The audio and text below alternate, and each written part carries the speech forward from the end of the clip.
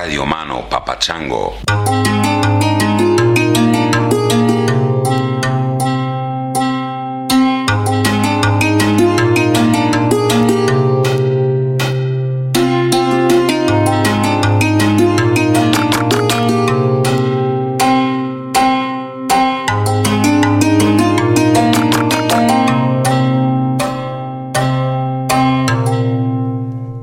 Hey, everybody. I'm going to get to this really quickly because this is an episode that I wanted to post right away. This is about a movie and a book called Sacred Cow.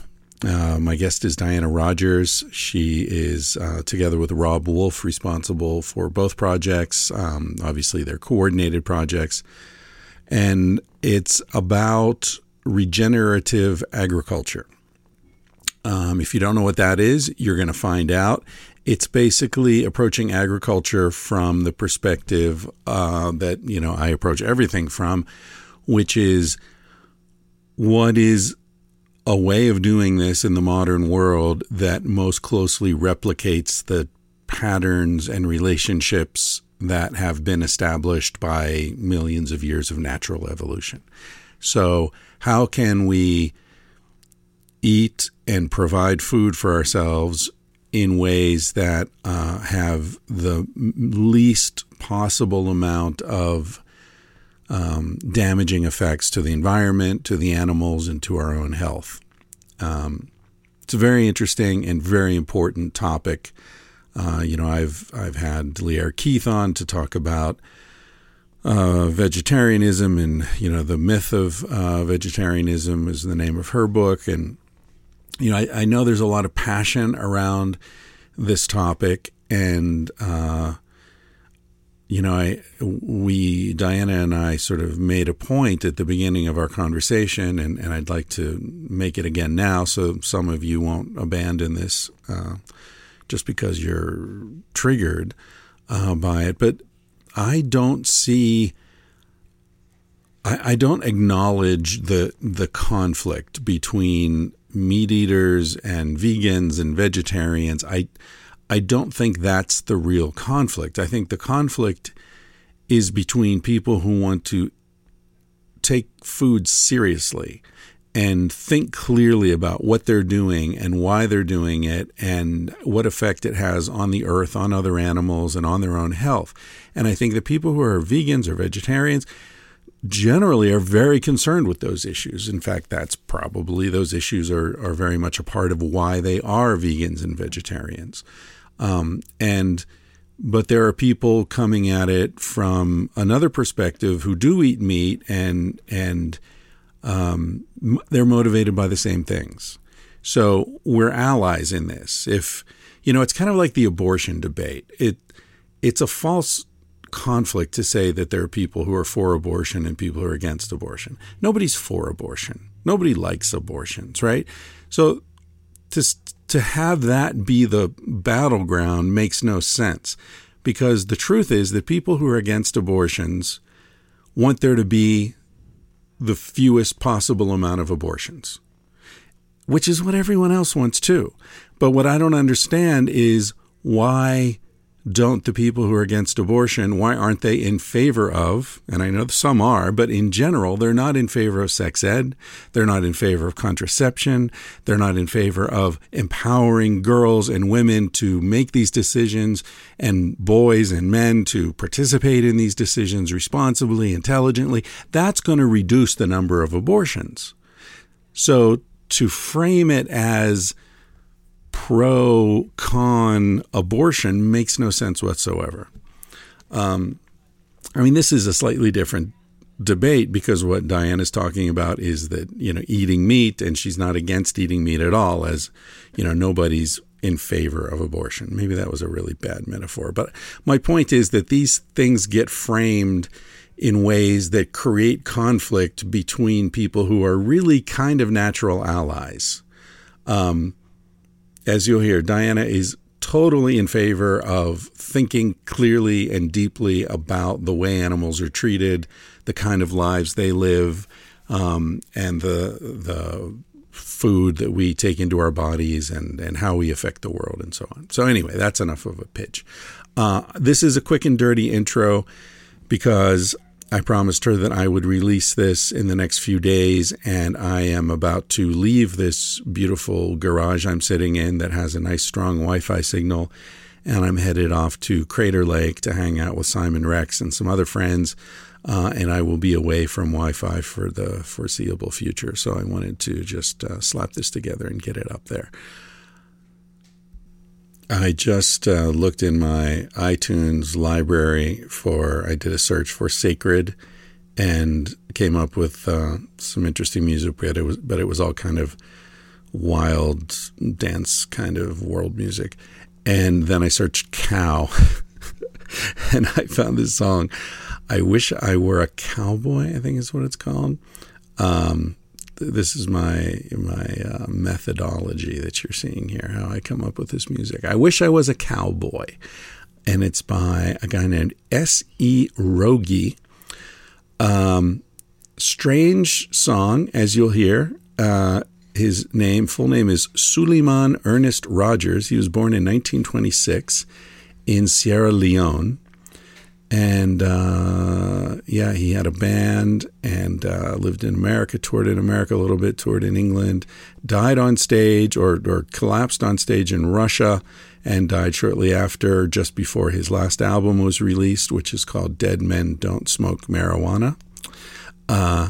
Anyway, this song is called I Wish I Was a Cowboy, and it's by S.E. Rogie, who had, he grew up in Africa, but he wished he was a cowboy. Can't blame him for that.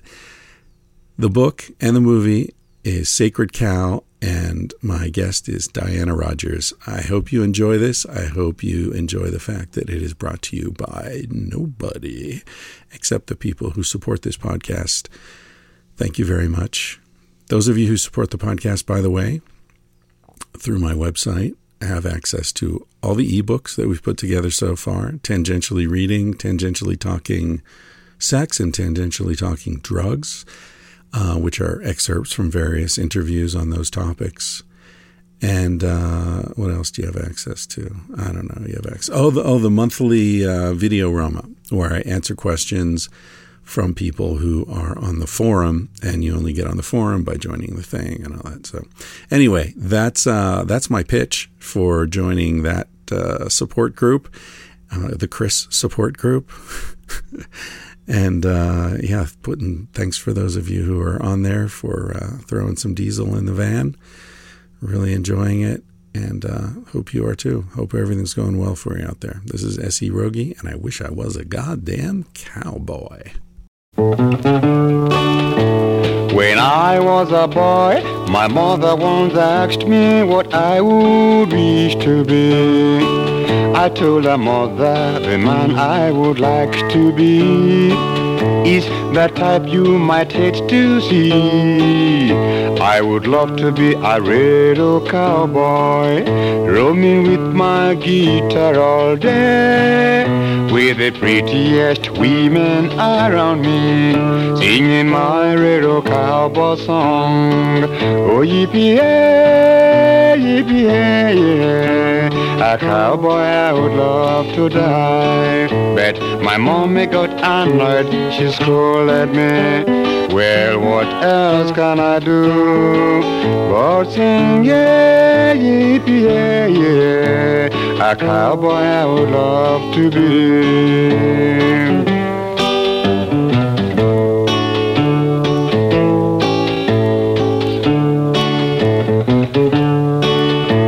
My mommy sat down crying, my daddy also sat down looking ever so blue. Then he said, so honey, but that you cannot do. You'd better try to be somebody else. I said I'd rather be a radio cowboy than any great somebody else. With my guitar and the women around me, singing my radio cowboy song. Oh, yippee-yay, yippee-yay, a cowboy I would love to die. But my daddy got annoyed me, he scolded me. Well, what else can I do but sing, yeah, yippee, yeah, yeah, a cowboy I would love to be.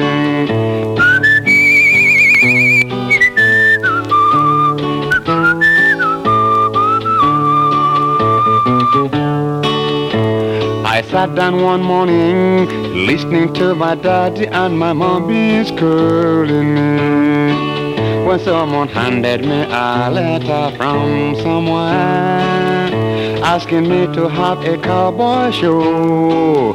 They offered thousands of dollars outright. This makes my heavy heart so light. For now my parents soon became different, and now they joined me in singing my song. Oh, yippee-yay, yippee-yay, a cowboy I would love to die. Well, now so happy was my mommy and my daddy so gay, as they sing this chorus with me. Oh, sing, yeah, yippee-yay, yeah, a cowboy me love to die. All right, ladies and gentlemen, I'm very happy to be speaking with Diana Rodgers, who is one of the guiding forces behind a new book and a new film called Sacred Cow. Is the film out yet? It is. We've got about a month left in post-production, but we are going to be offering a free preview link to the film before it's open to the general public, to anyone who pre-orders the book. All right. Yeah. Fantastic. And it's you and Rob Wolf doing this, right? Yeah, Rob Wolf is the co-author. The film, he's the executive producer on the film. I'm the producer and director. Great. All right. Well, congratulations. You're coming up to the finish line here on 2 simultaneous projects. That's a lot of work to coordinate a book and a film at the same time. Yes. It's the book was about 4 years in the making. And I was chugging along on the book, which was... It took us a while to figure out how to organize it. Like, you want to make a book about meat, and, what do you start with? How do you organize it? And it was actually really complicated. And we had to just keep cutting back and back and back. Because we wanted to make the book accessible and, something that you didn't need a master's degree to read. But halfway through the book, another vegan film had come out, and I was like, oh, this is how young people are taking in information, and how many people will I reach with a book versus a documentary that then can be shown in schools, when they're showing these other films, just to have a dialogue. So I started working on the film and then writing the book in between working on the film. So now they're both done. Wow. Nice. Well, congratulations. I've done a couple of books, never done a film. I can't imagine doubling down on that kind of work, especially as you're coming down toward the end, and you're doing promotion already. So it's like, wow, Good on you. You must have a really healthy diet. I do have a healthy diet. So let's get into the background. Your projects, both of them, are basically, correct me if I'm wrong, but they're basically making the argument that people who think they're doing a favor for the earth or animals by being vegetarians or vegans or whatever are, their intentions are great, but they're misinformed about the actual effects of different sorts of diets, and that we need to make a very clear distinction between industrial agriculture and regenerative agriculture and other forms of agriculture that are more aligned with natural rhythms of animals and predation and so on. Mm-hmm. Is that more or less where you're coming from? That's exactly the thesis of it. And, I think that for folks that are already in sort of this like ancestral mindset already and understand that, we existed way before the agricultural revolution and like organized religions and civilization and all of that kind of stuff. For folks that already have that worldview, this type of farming makes so much sense, Right. And so it's a really easy sell to the ancestral health crowd. because it turns out actually that the most nutrient dense diet, which is largely animal foods plus some vegetables and things like that, also happens to be the most sustainable diet. And so we took cow as our main animal that we're focusing on the film, but it doesn't necessarily need to be a cow. It might be guinea pigs if you're in Peru. It might be camels in another area. But the idea is that animal products are essential to thrive for human health. And when they're managed well, when they're raised well, they can be a benefit to ecosystem function, and that removing them from our food system could actually cause more harm than good. And so we're looking at this from a nutrition lens, an environmental lens, and an ethical lens. And, what I had seen is that most people who are talking about sustainable diets are really looking at this through the lens of industrial agriculture and not really opening their mind to the fact that maybe the system's broken. And so that version, a vegetarian version of the industrial food system is not a great solution. We already have a population where 70% of Americans are overweight or obese. And pulling meat away from these folks is going to just increase their calories, increase their carbs, and increase nutrient deficiencies. And but don't vegetarians generally lose weight when they shift to a vegetarian diet? So initially, vegetarians and vegans sometimes do feel better. Some of the weight they lose is muscle. And often when you're going vegetarian or vegan, you're cutting out a lot of the types of foods that you would cut out on a paleo type diet. So you're cutting out all the junk foods and the sugars and all those types of things. And so, but and I see a vegan diet more like a fast. And initially people feel really good on fast too. You're, restricting calories and, sometimes it's good for the body to have a break. A lot of religions have fast sort of worked into them. But eventually nutrient deficiencies often set in, and it can take a long time for them to really show up in lab work. And 85% of vegetarians and vegans go back within a year to eating meat again. Yeah.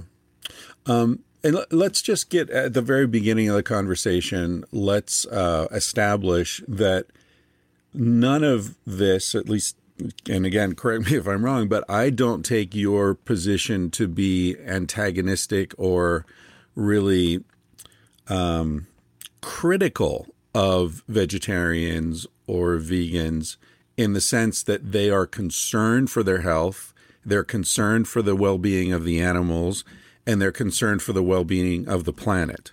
And I think so much of the heat around this discussion comes with the assumption of conflict, but actually people like you and Rob and the ancestral health movement, and I mean, you share so many values. You're all concerned about the same thing.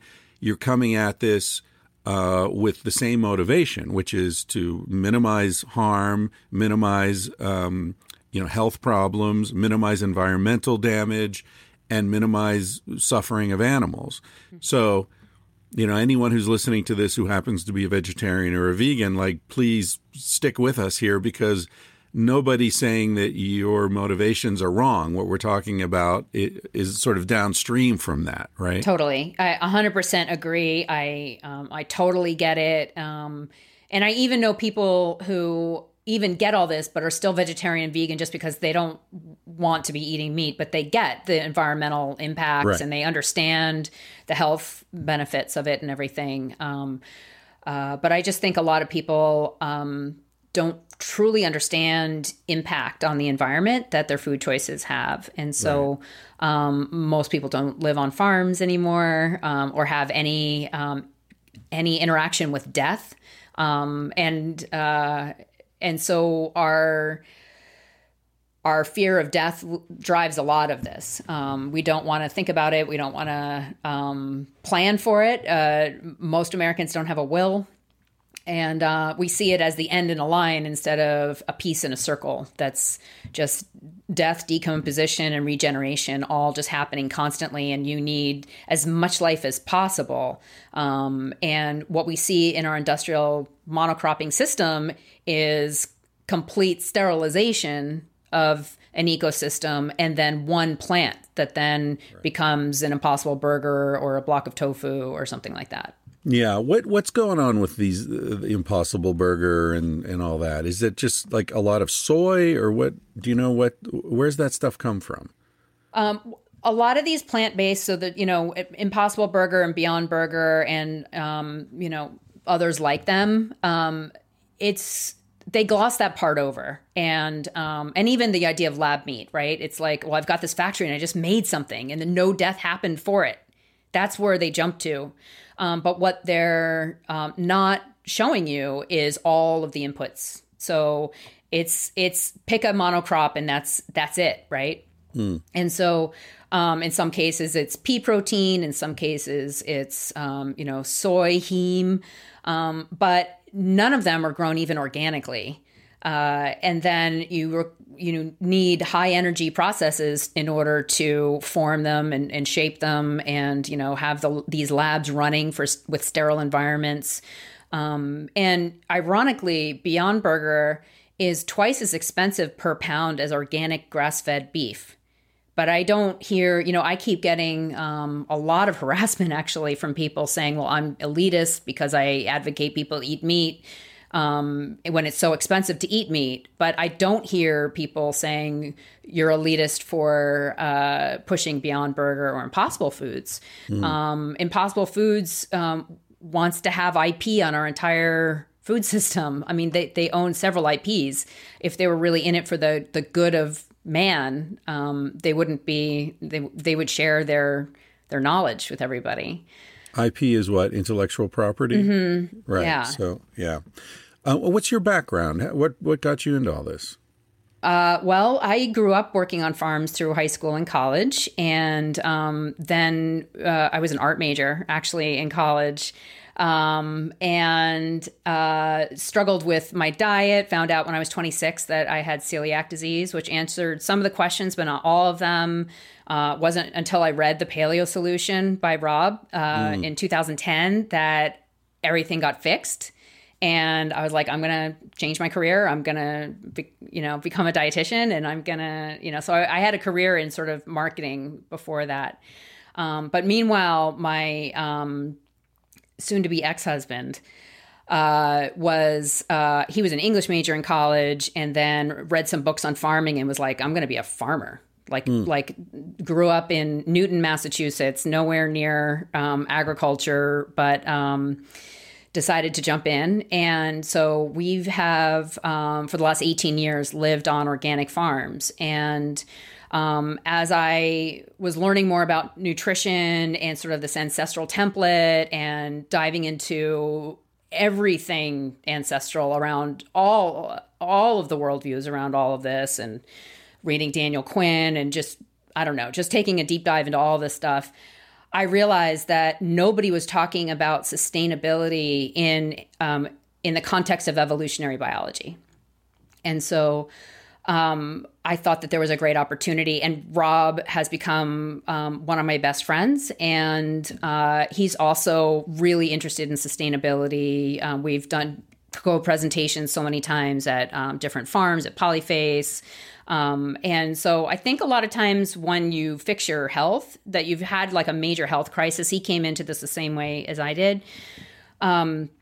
You fix it and then you're like, well, now what? What am I going to do? Am I going to help other people? I did that. But honestly, full time, just telling people to stop eating processed foods and sugar is not that exciting. So it's good to have a clinic a couple days a week, but I really, I love traveling, and I love mixing it up and everything. And so this was sort of a perfect combination of, a little bit of my art background and my sort of ADD needing to be channeled in a way that was outside of a an office clinic setting. Right. And so it's been a lot of fun and super creative, especially the filmmaking process, but also the book writing process too. I know you were recently on Anya Katz's podcast, The Millennial's Guide to Saving the World. She was watching your film. I don't know. I was doing something else. And she was like, I have to watch this film before I speak with Diana. And I looked across at her and she was crying. So I don't know what. And I said, are you okay? And she said, this film is amazing. So, I don't lie about what I've seen and read and I haven't seen it yet. You sent us an advance copy. I know it's still being edited, but it's obviously very powerful. I said, are you okay? And she said, this film is just blowing my mind. And this is stuff, she's familiar with this material, obviously, but based on that, it must be a really good film. It's a very roundabout way of saying it's a great film. I haven't seen it, but it's a great film. I'm so excited to hear that. Yeah, I've been getting really good feedback. We have Nick Offerman on board as the narrator, which is really fun. Yeah, congratulations. Yeah, he's got a great voice too. He has a great voice. He's recognizable by younger people, and he is so into regenerative agriculture. He happens to know one of the farmers that we filmed with, James Rebanks, over in England. There's another film called Look and See, a film about this guy, Wendell Berry, who's a really amazing writer. He's been around since the 60s. Stuff, right? Yeah. So Nick Offerman was the executive producer on that film and also just recorded the audiobooks for Wendell Berry. So The Unsettling of America is going to be in audio with Nick Offerman as the narrator. Nice. Yeah. So Nick is a perfect partner for us. That's great. That's really good. That's going to help you with the publicity as well. And yeah, it's fantastic. So just quickly for people who aren't familiar with all this stuff, what is regenerative agriculture and how is it different from conventional agriculture? Sure. Well, both in the book and the film, we start with the nutrition argument just to get that out of the way, because we shouldn't be talking about a food if it's not even healthy for us to eat, right? And so we kind of dismantle a lot of those like meat will kill you arguments and just move that along. Meat is nutrient dense. It's humans need it to thrive. We're done with that, okay? And now when you move into the environmental argument, regenerative agriculture is a type of agriculture that actually improves ecosystem function. So it builds soil health, it increases biodiversity, it can increase the water holding capacity of the soil so that when it rains, the water doesn't just run off like in cropping. It actually sinks into the soil because there's a deep root system there. So it's about not disturbing the land too much with tillage and things like that. And animals are absolutely an essential piece to a regenerative farm. You should be as closed loop as possible. So where I'm living right now, it's an organic vegetable farm, but we can't grow those vegetables without animal inputs. So the broccoli you're buying in the store, or the lettuce or whatever, that was either grown with chemical inputs or biological inputs, animal inputs. And so if it's organic, I can pretty much guarantee it was animal inputs.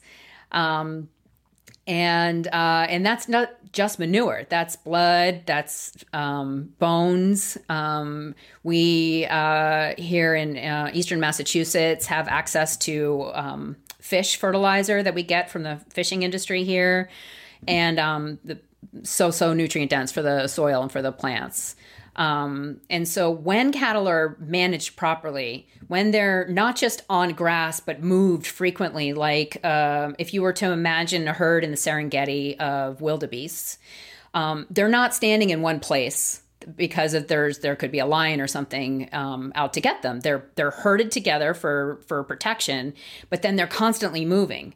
They're moving for new water and new pasture, but they're also moving to stay away from the predators because they don't want to be just like there to be picked off. And so what they're doing is they're grazing intensely in one area, and then they quickly move off. And that area has a nice long chance to rest after the animals have been on it. And then they're also being culled naturally, right, by when a lion does get them. And so with electric fencing on cattle ranches all over the world, we can mimic that behavior, and it actually is way healthier for the soil and for the animals. So instead of the cattle being on one paddock for the entire season, which a lot of grass-fed beef is, completely overgrazed or sections are undergrazed, you can divide a large paddock up into many, many smaller paddocks, and then move your cattle, keep them bunched in a herd, and then move them sometimes several times a day. It just depends on the location. So sometimes it's every other day. It just depends on, how much forage you have, how much it rained before, and all that kind of stuff, how many animals you have. But that movement pattern allows the grass that they just grazed a nice long time to rest. And that's when the roots actually then shrink back and regrow. And in that process, the some of the carbon that was brought down through the roots actually gets sequestered in the soil. And they've also churned up the soil, so the next time it rains, it's more likely to penetrate rather than run off. They've broken up whatever hard crust is. If there's on a the hard surface. pan, exactly. Yeah. And that's why we need their hooves on it, especially in brittle areas. Like we went to the Chihuahua Desert in Mexico, and these guys, this collective of farmers is regenerating over 1 million acres back into grasslands, which is what it used to be, but everyone just thinks it's always been desert. It's desert, but that's not the natural state of the ecosystem there. And this one ranch that we went to it's definitely the highlight of the film. It's the most beautiful place. And he's now working with bird organizations because now he's got habitat for all these birds that need a place to stop on their migration, but they couldn't stop anywhere before because there wasn't the right habitat. And so he's seeing all kinds of rare birds come back, and there's so much moisture on his farm, and he's getting the same exact rain as right next door that looks like desert. It's all because of the impact of cattle and how he's managing them. Are they Mennonites or Amish or anything? There are some down there, but they tend to be more into cropping and not as much into cattle ranching and regenerative farming, although he's trying to work with them too. But there is some tension between the traditional farmers that do use a lot of chemicals and the regenerative farmers who are downstream that really just want healthy ecosystems and everything. So there sometimes is a little bit of tension within the farming groups, and even in Middle America when you're testing out this radical idea of regenerative farming, to live in rural America and go against the tide is ostrich, it's like death. And so anyway, it's just really interesting. We did a lot of filming in Indiana, and it can be tense. The climate can be tense. Well, and also like Monsanto, you got very powerful corporate interests that don't want this idea to spread. They don't want people to realize that they're getting scammed, both the farmers, and the consumer. I read somewhere that was if the Monsanto GMO, the pollen, I guess, that blows into your field, fertilizes your crop, then Monsanto now owns the rights to that crop. You can't reseed using your own crop. It's like insane the way they've set this thing up. And you call it radical, but really it's the least radical because it's returning to natural rhythms and natural animal movements and natural interaction between the animals and the plant world. And it's, I understand what you're saying. It is a radical departure from the current system, but it's a return to something so conservative, in the original sense of the word conservation. Mm-hmm. Yeah. Yeah, and it's funny because typically conservation organizations have been very much, and especially the town I live in, it's like all conservation land here. They don't want any farming on it. They just want these open fields because that to a lot of these organizations is ideal, but the Audubon Society has realized, and actually the Nature Conservancy too, that you have to graze these areas in order for them to be really healthy. And so there's now Audubon certified beef. Oh, really? Yeah, bird-friendly beef. And it's, it turns out that grasslands actually co-evolved with ruminant grazing animals, and they absolutely have to have their impact. And, we've gotten rid of predators. And so, the idea of rewilding is nice, but it's how are we going to manage those populations? We can have a similar impact on the land while growing food for people, and it just turns out to be the healthiest food. And most of our agricultural land is only suited to pasture, not to plowing and monocropping. I mean, I would argue none is suited towards that, but we can also graze cattle in silvopasture situations, so where there is some trees and grass too. Cattle can graze even on, spent fields that already had the corn harvested. So there's a lot of ways that we can sort of use the same land for multi-function. So let me throw some sort of devil's advocate points at you. You just said, that we can use this land for cattle, even land that's already being used for corn or whatever. I imagine one thing that people might think when they hear your arguments is, we don't have enough land to let cattle wander around, right? There are already too many people. There's not enough land. Is your system, the system of regenerative agriculture, more land intensive, or how does that work out? It is more land intensive than feedlot finished cattle, but all cattle start on grass. 85% of our beef cattle herds right now are grazing on land that we can't crop. And so, do we have the land to have grass-fed beef? It's really, do we have the land to finish our cattle on grass? Instead of feeding them to feedlots, sending them to feedlots, can they just stay on grass? Do we have the land for them to finish on grass? So that's really the question.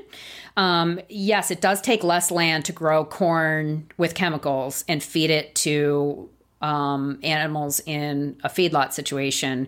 But I would argue that I would rather have 2.5 acres of regenerative agriculture compared to 1 acre of extractive chemical agriculture.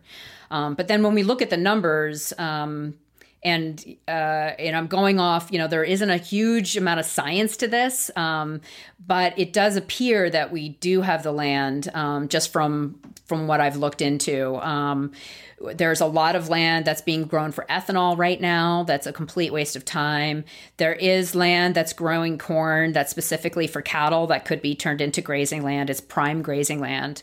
There's a lot of underutilized, undergrazed land, and land that's in CRP right now, this restriction program that actually prohibits grazing, that we could allow grazing on. And so if we were to count up all of that, we do have, it appears, enough land to grass finish our whole herd of cattle that we grow for beef here. Now, worldwide, again, I think it needs to be context specific. We have interns here, again, from Peru. Growing cattle in Peru is probably not the best idea in a culture. These guys, a lot of them are from the Sacred Valley. They don't have refrigeration. So how are you going to store a cow? That's where guinea pigs are awesome, because it's like one meal and, no leftovers. Right. And so it just depends on the local culture. I'm a really big believer in this idea of food sovereignty. So allowing people to eat, to grow their own culturally appropriate food in a healthy way, and let them decide. I don't think that, a lot of the sort of less meat arguments are coming from well-fed white people in rich countries where you can go to CVS and get a B12 supplement, or import avocados and coconut oil and things like that. And so I think we need to be really sensitive to that. And I think we also need to be sensitive to the fact that, grass-fed meat is more expensive than typical meat. But that doesn't mean that typical meat is maybe a bad choice if you don't have access, right? So with my clinician hat on, I could never tell someone only eat organic vegetables or don't eat vegetables, right? Like that would be unethical of me to say that. And I feel the same way about meat. If I'm talking to somebody who, is really struggling financially, they want to give the best options to their children. The nutrients in meat are what kids need to grow, the iron, B12. These things are really hard to get from plants. And we know that kids who do get extra meat that are food insecure will do better on test scores, also physically and behaviorally. And so I do think we need another system. It's wrong that Twinkies are cheaper than apples. I think the cost will come down if this is the main system and if we stop subsidizing so much of the grain crop that we have right now. How much meat do we need to get the nutrients that are necessary?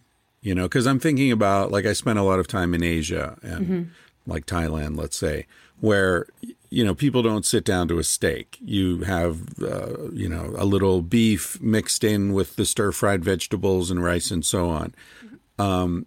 So are you advocating like steak and potatoes and that kind of dinner, or are you just saying there needs to be some meat on a regular basis in order to cover those minimal nutritional needs? Both of those things, kind of. Well, in America, beef consumption has actually gone down since 1970. So we're only eating 2 ounces of beef per person per day. But a lot of people imagine a huge T-bone steak is, Fred Flintstone level meat portions on every American. I mean, even when I travel and, say I'm from America, they're like, oh my God, how much meat do you eat? So we're actually eating way more chicken, which is way less nutrient dense and worse on the environment than beef is. We're eating way more processed food. We're drinking way more alcohol than we should. I mean, there's all these other foods that are actually causing problems. Beef is not causing the problem here. And I looked into the RDA, so the recommended daily allowance for protein. And so in the book, I walk through why I feel that that's way too low. It's based on some pretty bad studies. And it is the minimum to avoid muscle loss. It is not the optimal level. And so the optimal level, in my opinion, is about twice the RDA. Depending on your life stage, someone who's growing or pregnant or someone who's older definitely needs more meat than, someone in their prime. But the great thing about protein is that it's the most satiating macronutrient. Excuse me, hold on. My phone was ringing. It's the most satiating macronutrient. So if you eat more protein, you're going to be less hungry for other things. Meat is the cheapest way to get those nutrients in, and the most efficient way, the least caloric way. So 200 calories of steak of 3.5 ounces can get you 30 grams of protein. You would have to eat about 720 calories worth of beans and rice to get that same amount of protein, and you'd still be lacking in nutrients. You still wouldn't have the same amount that you could get in beef. And so I think everyone's really different. Their gut health really indicates, how strong their guts are to be able to digest plants. For me, I'm not very good at eating kale salads and things like that, but the rest of my family can do a lot better than me. So I think it all depends individually, but I do think that our protein recommendations in general are too low, and that most people, if weight is an issue or energy levels, or if they're recovering, or if they're highly stressed, or if they're growing, or if they're, over 40, basically, they need more protein. Well, what do you think about this all meat diet that some people are talking about? Carnivore. Yeah. Yeah. I think as a clinician, it's really interesting and should be something that we look at and study more, because it does appear there's a lot of, N=1 case studies of people that, meat is easily digested, and sometimes their bodies are just completely rejecting everything but meat, and it's been very helpful for them. I think, though, to do it just for vanity or to just for fun or whatever, I don't think that that's a great idea. I'm not into. I'm into eating as many foods that don't kill you as possible. That's an interesting distinction. And so, or as many foods that are healthy for you as possible, right? And so, I like the idea of variety, but then when we start to get them too hyperpalatable is when people overeat them. So, Right. I eat a variety of boring foods. Yeah, I lived in Spain for most of my adult life, and so I got very used to the so-called Mediterranean diet, which, to an American palate can sometimes seem kind of boring. You mentioned boring foods, but I came to realize it's not boring at all. It's just that, I don't know, a ham sandwich in Spain is a little bread, a little olive oil, and some really good ham, like 3 or 4 slices of really good, about Spanish ham, right? It's not the boiled Iberian ham. nonsense. I mean, I've gotten them in Barcelona in like French fry containers. You can just walk around with slices of ham. Yeah, that's the deal. And so the beauty of it is that the food, the few ingredients are very high quality and taste delicious, as opposed to the American style, which is low quality, lots of sauces, lots of distractions, lots of lettuce and tomato and cheese and more cheese and this and that. And it's not even really cheese. It comes out of a big tube somewhere. It's just a totally different approach. And it's kind of like, I don't know. I don't quite have the metaphor, but it's like, a single instrument or a quartet where you can hear every instrument versus the chaos of a full orchestra. And I've come to really appreciate that. I miss that being in the States, like being able to taste the individual ingredients in something. And, I wonder what's being hidden in all these sauces and all this packaging. And, it's generally something very unhealthy. Yeah, and I mean, we talk about this in the film, that we have really smart people working at a lot of these companies, making sure that this food product is something that's maximally rewarding to your brain and addictive. And right. And that's why, once you pop, you can't stop with the Pringles, or even children's breakfast cereal, and we highlight them in the film. There's something really wrong about that the food you can't turn. We all can think of certain foods. For me, it's potato chips, where you just do not have an off switch, right? You can just keep on going. You just need that salt, and it's never quite enough. Right. It's just enough to make you reach for another one. And you mentioned breakfast cereals, and I want to get back to the point you made about death earlier, because I think this whole argument, I think you're right, that it's much deeper than even, the already quite deep question of what we're eating and how it's produced and how we interact with the land and the economics of it and all that.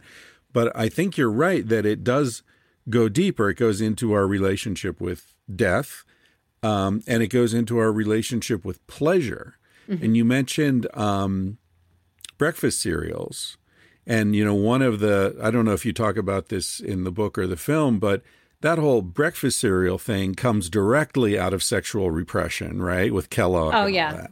Oh, yeah. I actually read the whole biography of Ellen White and how all of that started. And the Seventh-day Adventists started the dietetics movement.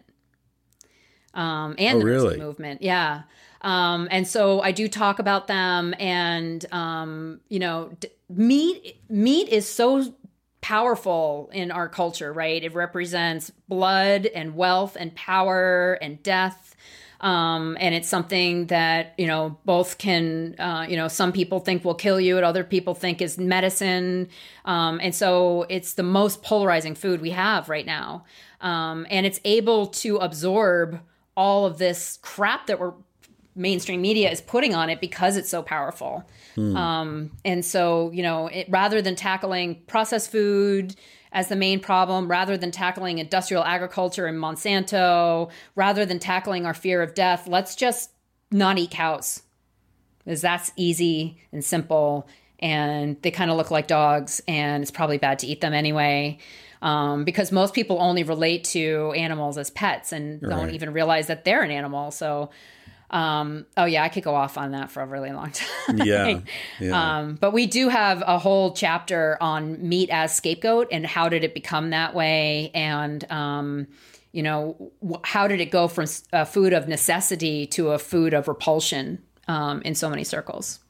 So back to the devil's advocate stuff. Yes. What about, it takes so much water to produce every pound of beef that it's terrible for the environment? Yeah. So you might be familiar with some of the nutrition studies and how they're really just observational studies and the methodology is just ridiculous, but they made these assumptions, right? And, but they mean nothing. A lot of the studies against meat environmentally are similar to that. So with the water argument, there's different ways to measure water. So one type of water measurement is called green water, and that's rain that's going to fall onto grass, whether or not an animal's eating it or not. And it's the moisture that's held in grass. So it turns out 94% of the water footprint for typical beef and 97% for grass-fed beef is green water. So that's not like a bathtub full of water. That's like if you open your mouth in a rainstorm, that would be like you wasting water too, right? It makes no sense at all. And so if you were to look at the blue water footprint, so blue water is aquifers, irrigation, water that would be for drinking, things like that. Even typical beef is way better than rice, avocados, sugar, walnuts, a lot of foods that, I don't hear rice-free Fridays, and by the way, rice produces tons of methane. But we're not vilifying rice. It's so less, nutritious than beef. And so, but it's easy to put it on cows, and it's easy to manipulate these because we want to believe that if we just don't eat meat, then we'll be good. So when I read that cows require 5 times as much water as bison, for example, are those calculations made in such a way that they're counting rainwater for cows but not for bison? That's interesting. I haven't looked at the methodology for how they're calculating for bison. It's really interesting because most bison is feedlot finished in America. Really? Yeah. Mm-hmm. And what does this mean? Because you've mentioned grass-fed a couple times, but you pointed out that all cows are grass-fed. It's a question of how they're finished. Mm-hmm. So when I go to Whole Foods and I spend twice as much for the grass-fed beef that's labeled grass-fed, am I just getting ripped off? Does that mean anything? Yeah, so there are some certifications for grass-fed, although the USDA doesn't recognize it. But there are third-party certifiers that will. So grass-fed typically does mean it was finished on grass, but it doesn't necessarily mean that those cattle were moved properly, and it could just be that they were standing on the same paddock day in and day out eating hay, or you know what I mean? So it can be a little misleading. And that's why I love, first and foremost, go meet a farmer, develop a relationship, support them directly so they get the money instead of all the middlemen and that kind of stuff. Yeah. Yeah. Before we left Colorado, there was a yak farm right near where we were living, and we went and bought a bunch of yak meat. So we're traveling around with a freezer full of yak meat in our van. What does it taste like? It's good. It's very lean. So you have to be careful how you cook it. And if you overcook it, you're basically eating a shoe, Leather. Yeah. But if you slow smoke it, we have a smoker, Traeger. Thank you, Traeger. A slow smoker in the van that we can run right off our solar powered batteries. It's fantastic. Mm-hmm. So that's a good way to do it. Or a quick pan sear, just sort of quick fry it at a high temperature. It's delicious. It's fantastic. Yeah, I've been wanting to try a Traeger, by the way. I've emailed them a couple of times. Traeger. Oh, come on, Traeger, get with it. Traeger. Yeah, well, they support my buddy Kyle Tierman. They've sent him all kinds of a booty, and he actually passed along this little portable smoker to me. So they don't respond to me either. It wasn't directly Traeger. It wasn't. No. So we got to get Kyle on the job with them. All right. Okay. Last devil's advocate question for now. Cow farts, methane. Yes. You mentioned that. Isn't that destroying the world? No, it's not. All right. So it might take me a few minutes, so bear with me. But there's two ways to look at greenhouse gases. And so your viewers can't see this, but maybe you could get the graphic from my website and share that. But behind me, I've got this beautiful poster, which is the cattle carbon cycling versus fossil fuel, right? And so cattle as ruminants do emit methane as part of their digestive system. So their bacteria are breaking everything down and they burp out methane. So that's CH4. Goes into the atmosphere for about 10 years, and then it turns into H2O, water, and CO2, carbon dioxide. Water becomes part of this water cycle. So it gets taken up, as clouds, as rain, taken up by the land. The CO2 is absorbed by the plants, and then the plants give off oxygen, which is what we breathe, and they take down the carbon. And there's this really cool thing that happens in the soil where they're dripping little carbon molecules to the soil microorganisms that are down there and the fungi. And then those guys are getting the nutrients that the plant needs in exchange for the carbon sugars. And so the fungi are actually mining rocks and bringing those minerals to the plant. And so anyway, it's really cool. Some of this carbon gets sequestered in the soil. And actually, the more carbon that's in the soil, the more water it attracts too. So it's a cycle. It's a circular cycle. It's not like just cow farting and then leaving, as opposed to fossil fuels, which are a one-way.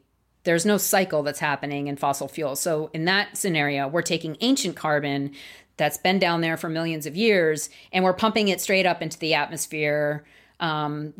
It's out of balance. If remember chemistry, you need to have a balance in order to have the right equation. And this is just pure extraction that's happening of methane and carbon. And so it turns out transportation and our consumerism and everything we're doing as humans is way more devastating as far as greenhouse gases than burping ruminants. But people have gotten this so wrong, and they've become so reductionist in their thinking that the Green Party in Switzerland actually was advocating that they get all the moose be shot because they emit methane. So we've got this just really warped inability to look at problems in a holistic way and understand big pictures. We get small pieces of sensational information, and everyone's trigger happy on that, and everyone's working in their individual silos and not communicating because no one can think beyond their silo anymore. So, what about the interaction between cattle and the deforestation in the Amazon? Right, a lot of that is they're cutting down and burning so that the cattle can graze. Now, I know that soil is not suitable. The topsoil washes off, so they have to keep cutting down. So I guess they graze once and then it's gone, right? In the next rain. Yeah, well, I don't think we should be cutting down the Amazon, and I don't think we need to be. I think cattle should be on grasslands. But what's happening there is a very complicated policy issue where basically people can, if they clear land, they can own it. And most of that land actually is going to generate more money as a soy farm, but you can't farm it as soy right away. Because once you burn it down, there's still a lot of underbrush and everything. And so they bring in the cattle to clear the land the rest of the way. And then they move the cattle off and plant soy. And the majority of that soy is used for soy oil, for processed foods. And then the soy crops are actually largely sent to China for chicken and pork feed. It's unbelievable. Yeah. But it's cows destroying the Amazon is the story we're hearing. And it's all for beef, you terrible beef eaters. Right. So America doesn't import any Brazilian beef at all. Oh, really? I thought McDonald's was like, maybe it's for other parts of McDonald's empire, but I remember hearing all the stuff that, they were largely selling that beef to McDonald's. Nope. Really? Are you associated with Alan Savory? Yeah, I met him years ago. I gave a TED talk the same time he did. We were part of the same TED class. Yeah, very interesting guy. And I was very struck by, earlier when we were talking about land use, and you were going through the different, ways to calculate it, one thing that we left out was, at least according to what I remember from his talk, land that is now abandoned desert, essentially, could be brought back by allowing cattle and other ruminants to move through it, actually de-desertification process. So, we could actually gain land through these processes that you're talking about. Completely. And that's one of the reasons I wanted to show a brittle environment like that. And that's why we went to Mexico to show that, because, Alejandro, the farmer there, does dig in and shows hard pan with his pocket knife. And the land is covered in like this crust of salt. And it's really just the land trying to protect itself because everything's evaporating and it's so hot and everything. I never thought of that. It's like a scar, a literal scar on the land to protect whatever's still alive under there. Yeah. So underneath is a seed bank that's just waiting for the right conditions to grow again. And so when you bring animals back on, because it used to have pronghorn and elk and so many different grazing animals on it. So we can do that with cattle. And when you bring them back on, their manure drops down and fertilizes it. And then dung beetles come and pull that manure, down deep into the soil. All that kind of magic can happen on the same amount of rainfall as, the desertified place next door. But when you say magic in association with cow dung, I'm thinking about psilocybin mushrooms. Actually, there's a part of the film where Alejandro sees a mushroom in the cow. He's like picking it up and smelling how amazing it smells. And he's like, oh, look, a mushroom. It's just kind of funny. Yeah. There's a lot of magic happening in cow dung around the world. Yeah, this is excellent. I'm really glad that you guys are doing this. Do you think you'll do another book, another film, or are you feeling? I know every time I've written a book, I feel like I've just given birth, and I'm like, never again will I do this. So you're in labor right now. How's it feel? Yeah, it's painful. I'm trying to breathe, trying to do my breathing. I actually keep talking to James Connolly, my producer, who's actually a huge fan of your work, that I want to do Ishmael as a film. Yeah. Yeah, you mentioned Daniel Quinn earlier. James Connolly, I know him, don't I? Yeah. He comments on your stuff, but he's a producer. He came on board to help with the film. Is he based in New York City? Mm-hmm. Yeah, okay, I know who he is. Yeah. He's a great guy. I think I had drinks with him one time in New York. Not too long ago. Yeah. And so, so if ever I had another chance, I think, and actually James is an amazing illustrator. So I think James, I think you need to illustrate, and then we need to find an animator, and that'll be the next project. Yeah. Ishmael, are you going to have the talking gorilla? Are you going to do all that? I think you have to. I love that book. That book was recommended to me by Andrew Weil. Dr. Andrew Weil. Yeah. Yeah, he and I became friends in the early 90s. And the first night we had dinner together in San Francisco, we just were recommending books to each other, and he highly recommended that to me.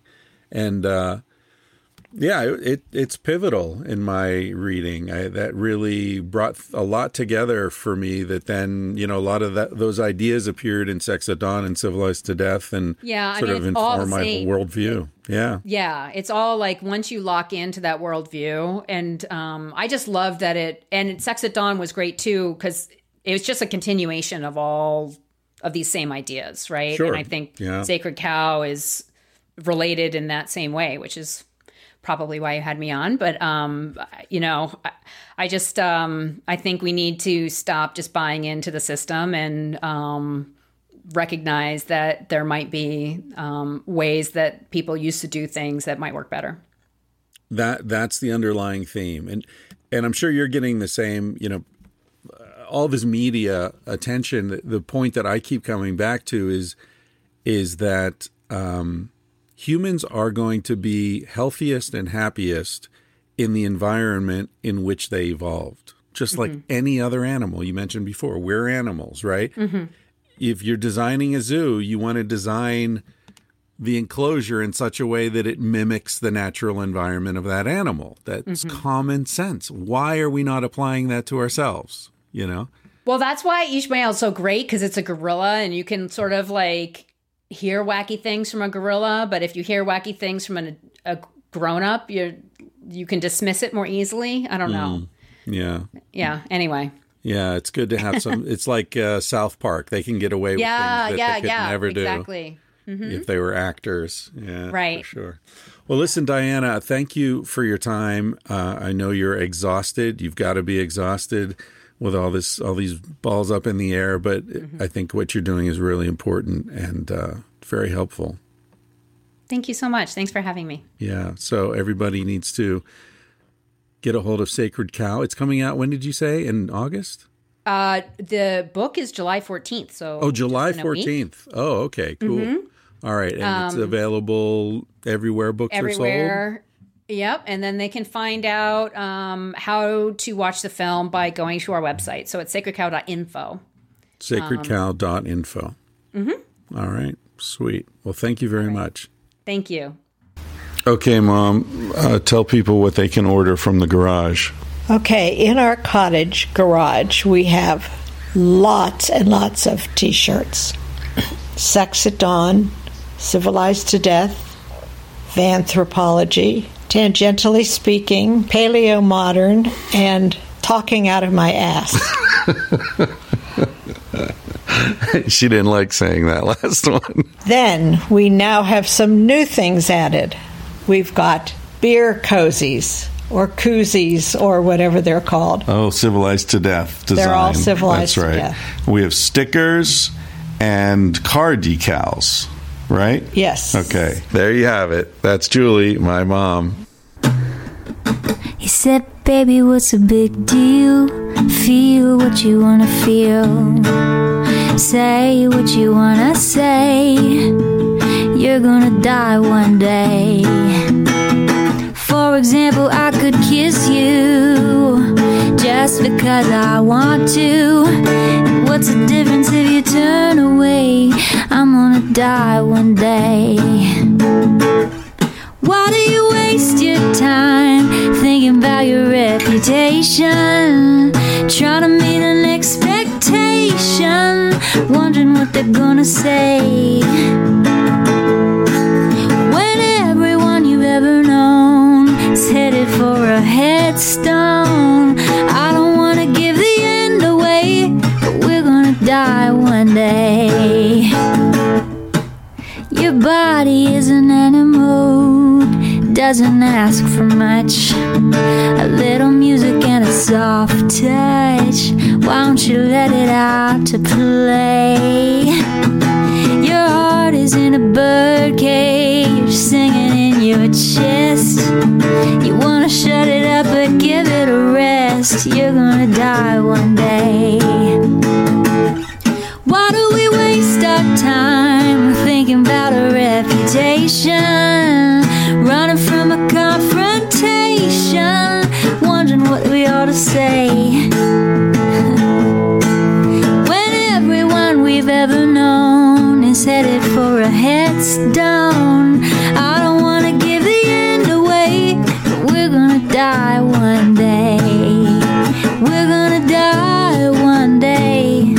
We're gonna die one day. So Baby, what's a big deal? If you wanna be free, say what you wanna feel. Spend the night with me. I'm gonna take you up in my arms, and if we must go down, we'll go singing to the smoke alarms. We'll dance into the ground.